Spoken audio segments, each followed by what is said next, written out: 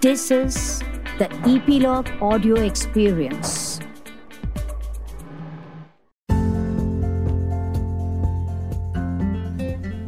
Experiences are valuable. They either become interesting stories or lifelong lessons. Welcome to Voice of Achievers, a podcast that captures the lessons in these stories and the emotions within such experiences. My name is Yashika, and I talk to passionate individuals from diverse fields as they share their journey, their disappointments, their motivations. What did they experience? How could they have done better? Can we, the listeners, benefit from their stories?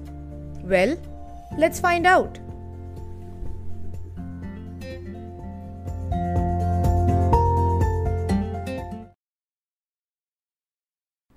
Our bodies are made up of innumerable cells. When an organ is injured, a set of cells can be used to replace the damaged cells and potentially cure many diseases. These special cells are called stem cells. So why am I telling you all this? Well, because we have a very interesting guest on our show today. Imagine spending years all together in a laboratory, researching and experimenting. Sounds boring? Sounds interesting? So if you were to meet our guest today, you could almost feed off her energy. Dr. Deepa Subramayam is a scientist at the National Center for Cell Science in Pune, working towards understanding how stem cells give rise to different cell types in our body. Her research focuses on the transport of cell molecules inside a stem cell from one compartment to another. Having completed her undergraduation in biochemistry, she jumped right into an integrated PhD from the National Center of Biological Sciences in Bengaluru, and then went on to do a postdoctoral fellowship at the University of California at San Francisco. Since starting her lab at NCCS in 2012, she has done some groundbreaking research in this field, simply because she loves what she does. Let's find out more. Welcome to the show, Deepa. Thank you, Yashika. It's a pleasure to be here. To start with the basics, what is it that even motivated you to take up a career in scientific research? So when you think about it, life basically starts as just one single cell, which is the fertilized egg. And from this cell, you make this entirely complicated organism which has all these different tissue types, cell types, not to talk about our ability to think, to act, to understand things. When you go back and think that all of this came about from one single cell. And so that's what keeps us going. So what does scientific research entail? It's a series of experiments which are thought about, and you conduct them to try and get a little more information about how things actually work. In our case, like I mentioned, it's about how stem cells give rise to different cell types and what controls them becoming, let's say, a muscle cell versus a nerve cell versus a hair cell or a skin cell. So a stem cell, just like students after finishing school, has to take a wise decision after taking into consideration all the different signals and all the different things that it's bombarded with. And then it has to do that in a decent way. So talking about the choices that one has to make, the general norm in India is to complete the 10+2, followed by a graduation, then a master's degree, and then a PhD. It's almost like a step-by-step process that we've been born and brought up with. Now, you went on to do a PhD right after your bachelor's degree, and that was an integrated PhD. How does that work? So a number of institutes in the country actually offer this degree, which is called an integrated PhD degree, which puts together a master's program along with a PhD. Club the master's and the PhD together at a few institutes in the country. Some of them are the National Center for Biological Sciences, Indian Institute of Science in Bangalore, and the ICERs, the Indian Institutes of Science Education and Research, and there are a number of those across the country. So these allow you to get into research right away rather than just having a regular master's degree. So you have your courses, but along with that you're also conducting experiments in laboratories and trying to understand what research is really all about. So you sort of get an advanced introduction into the whole idea of laboratory-based research at a much earlier stage. And I feel that this sort of, it doesn't kill your enthusiasm for the subject, but it allows it to grow in a much more organic manner. But don't you think that the knowledge is half-baked by then? So a lot of scientific knowledge needs to come about by doing things and understanding things rather than just reading and memorizing. Because one truly doesn't understand the depth of an experiment or why things were done a certain way unless you do them yourself. So I feel that the sooner one gets introduced to laboratory-based science, that is much more beneficial than going through books. And that one learns only when you start designing your own experiments and making mistakes. I think failing and making mistakes is an integral part of any learning, and definitely in the case of science too. Exactly. When we talk about scientific research typically entails innumerable failures. So how does one continue to stay afloat at that point in time then? You're right, there's a lot of failure in science, but I think the main thing one should take from the failures is that one should learn from them. And whatever made your experiment fail, if it fails, then one needs to improve upon that. So in that sense, every experiment that we set up and every part of research is an improvement upon what was done before. And so the failures are just, in a sense, a stepping stone to trying to understand the system, to understand the problem at hand. And it is mostly for the aha moments, which are perhaps less than 0.1% of our time in research, that we all live. Because at that point, when something works, you are pretty much the only person on the planet who has that information at that moment. And that's a pretty cool feeling, I think. Indeed. One may want to live for that feeling, but talking about commercial viability, when talking about a career in science, one has a typical notion that it might not be as attractive and as viable financially as opposed to fields like business operation or engineering careers, primarily due to its inability to satisfy one financially. So what do you think, and what do you think needs to change for people to understand that a scientific career can be fulfilling both financially and internally? So a lot of things have changed in the last decade or so, especially in terms of salaries and fellowships when it comes to scientists. And graduate students or PhD students or even integrated PhD students are actually paid a pretty handsome fellowship to complete their tenure in the lab. So there are a number of fellowships which are available, and a lot of them are given by the government of India, so that to encourage students. Also, the government has enhanced the salaries of scientists. So it's not financially non-viable, so to speak. Okay. Pretty good, but I think more than the financial aspect of it, a lot of it comes from this, true joy of understanding things. When you head a lab, you've designed a problem, you've decided what you want to work on, and that type of flexibility is difficult to find in other occupations or in other professions. If you can justify that in science and you can figure out how to get grants for that, you can turn the direction of your lab from one field to another.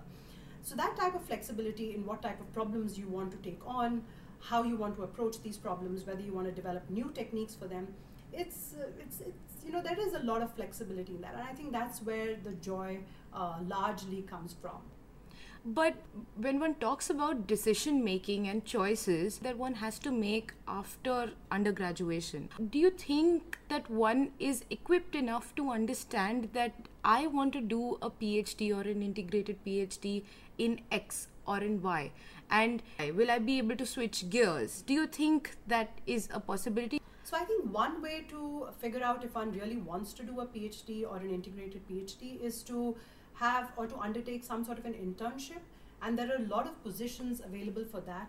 A lot of laboratories will allow people to come and volunteer for a short period of time, and this would just give you an idea whether this is something you want to do for the next 4 or 5 years or you'd rather not do it. And I think that's important. As you rightly mentioned, a lot of people come in to do a PhD without really knowing what it involves. But I think if you go through this, short experience of, spending time in a lab and trying to figure out if this is really your cup of tea, that's a good idea. And the other thing, Yashika, is what you're trying to do is to set up these fantastic platforms, to allow mentors and mentees to interact. And I think that would be a great way to allow people to sample what's out there and to get a real feeling what's going on in the scientific field. Tell us specifically for a scientific career and for scientific research, what are the 3 characteristics that I may look at for me to figure out if I am fit for a scientific career? I think there are 3 very important characteristics that are required, and they are basically patience, perseverance, and tenacity. And all aspects of science, because as you mentioned early on, failure is fairly common in all types of research. And so you need these 3 things to tide you over the hard moment. You've had a taste of science in India and science in San Francisco. Tell us how the subject is seen differently in each case. I think the major difference, deals with the number of people who are working science in both these places. So in India, it's a very small number of people who are involved in active research when you compare it to countries in the West. And I think with that, there is a huge difference, because then the number of people who are experts in your field just increases. Whereas in India, if you have to find somebody who's working on a similar area as you, with whom you could collaborate or with whom you can work or just bounce off ideas, it's almost impossible, or it's very, very difficult to find somebody with overlapping expertise people. And so your community, your scientific community, is very small.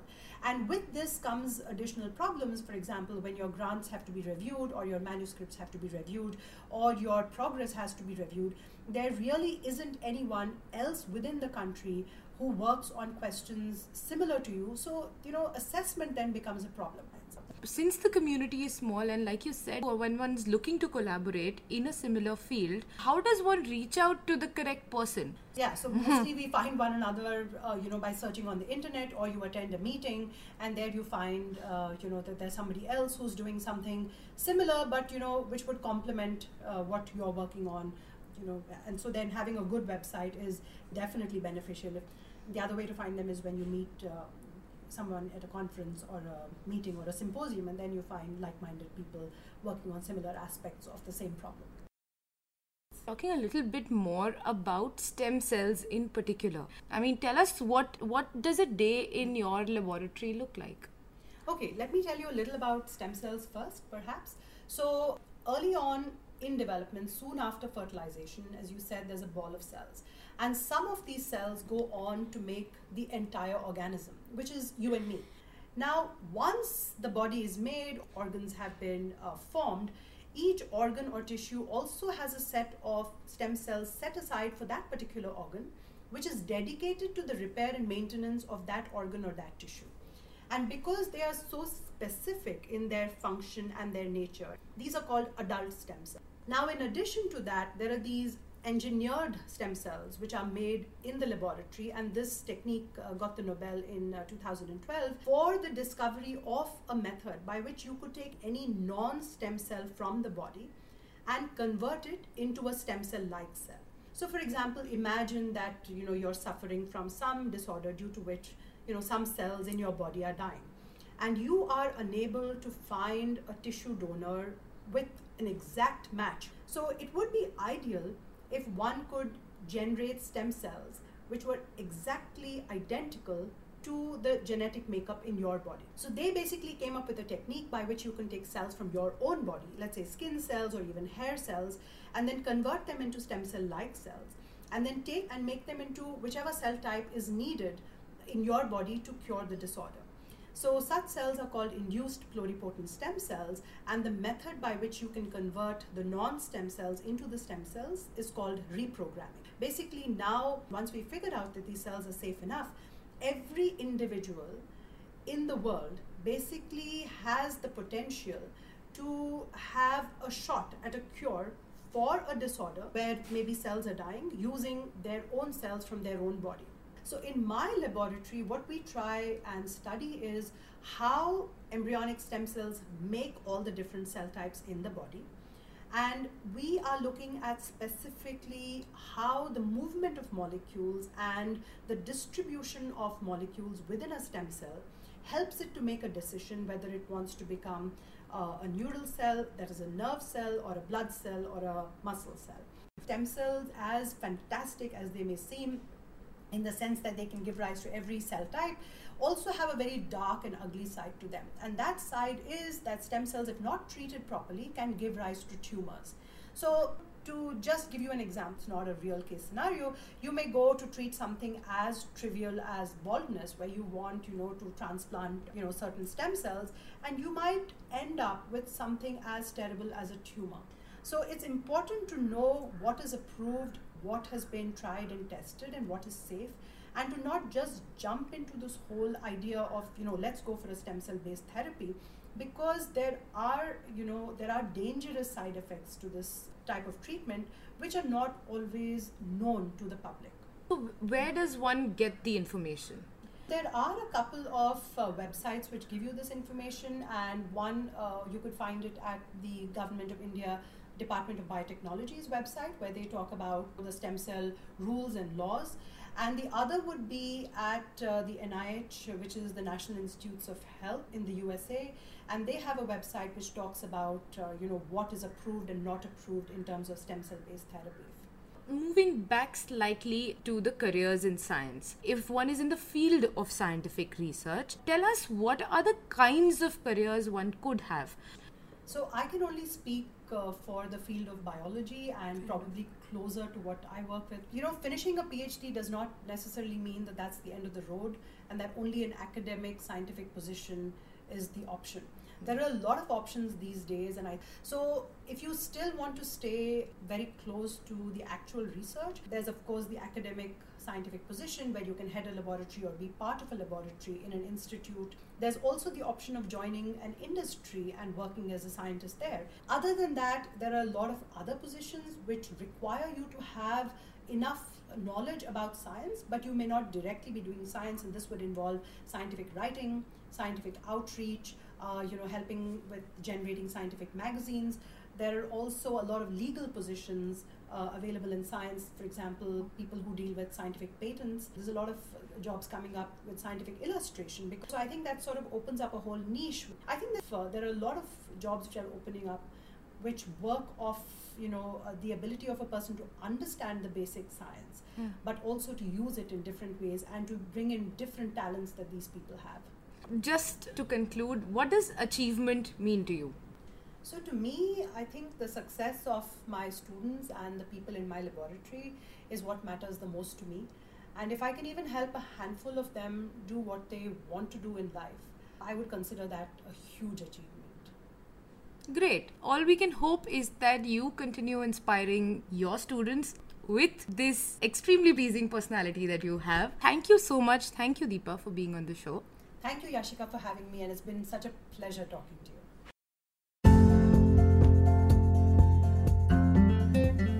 Thank you for listening.